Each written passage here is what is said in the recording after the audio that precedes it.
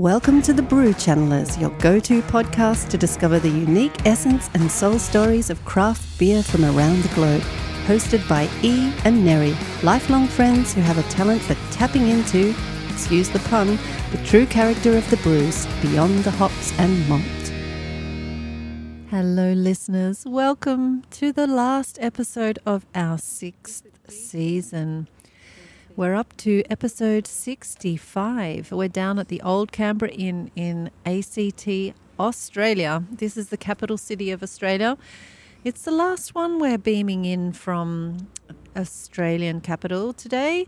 Next time, we will be probably back in the sunny state of Queensland, potentially. Or Neri and I are planning a trip to Adelaide, actually, but that's a wine tour. So we may merge it into a brew channel, but we'll just see how we go with that one. But for our final one today, it's from Bridge Road, and it's called Resin Hoppy Porter. It's coming in at a strong 7% again, and we're getting the feeling of purging, of cleansification, bringing out all that shit that holds you back from achieving your highest potential. There's some kind of purification going on with this one. And Neri's pulled through a character already, and she's going to have a bit more of a chat about this person before I also tell you what I'm feeling.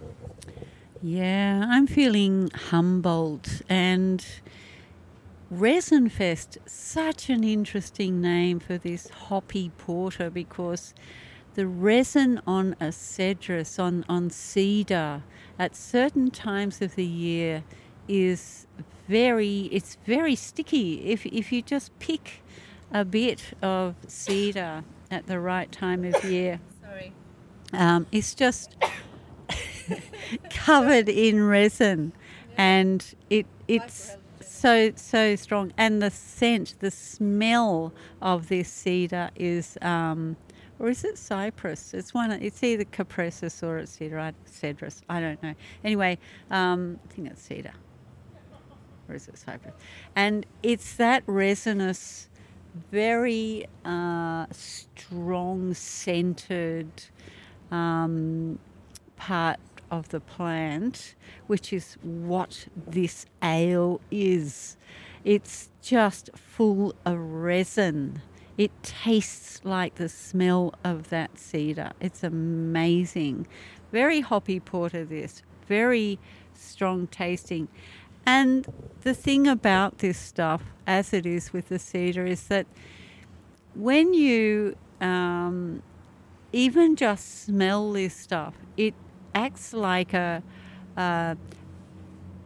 cleanser. So it just goes into your lungs, into your bloodstream, and it just gathers up all those toxins inside, and it brings them together. And being resinous, it just melds them all together, and they can't get away, and it just brings it up out of your body. You might just breathe it out, or probably if you had a lot of this, you'd probably bring it out another way.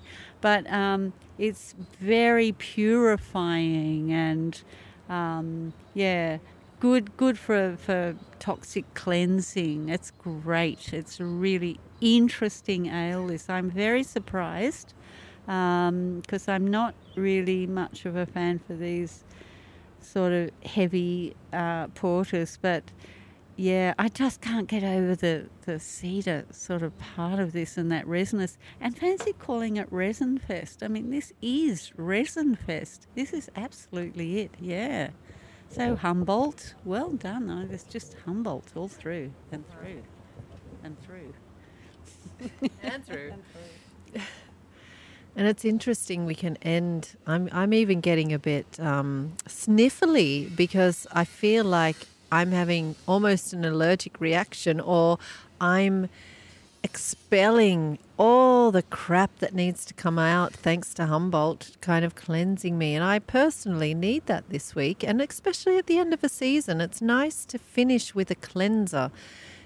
Even though my nose is running and I can't really breathe anymore and I vaguely feel sick, it's I think it's good for me. And I think sometimes in life we need to purge these things. You know, it's coming up and out. We carry so much. We're like onions in life. All of us, we go through so many things, and we then we don't purge along the way. Often we just grow an onion layer around that layer, and then the next onion layer, and time goes on, and we forget about the layers that were like 8 layers ago because they're kind of buried in all the other layers. And here and there's a catalyst to the release, and Humboldt comes along as the liquid form of this. And honestly, I'm even breathing easier just talking about it, just acknowledging the fact that sometimes this is necessary, and it's welcomed. And almost to the point, you know, I don't want to end the season. We could order another one. I don't like the taste at all,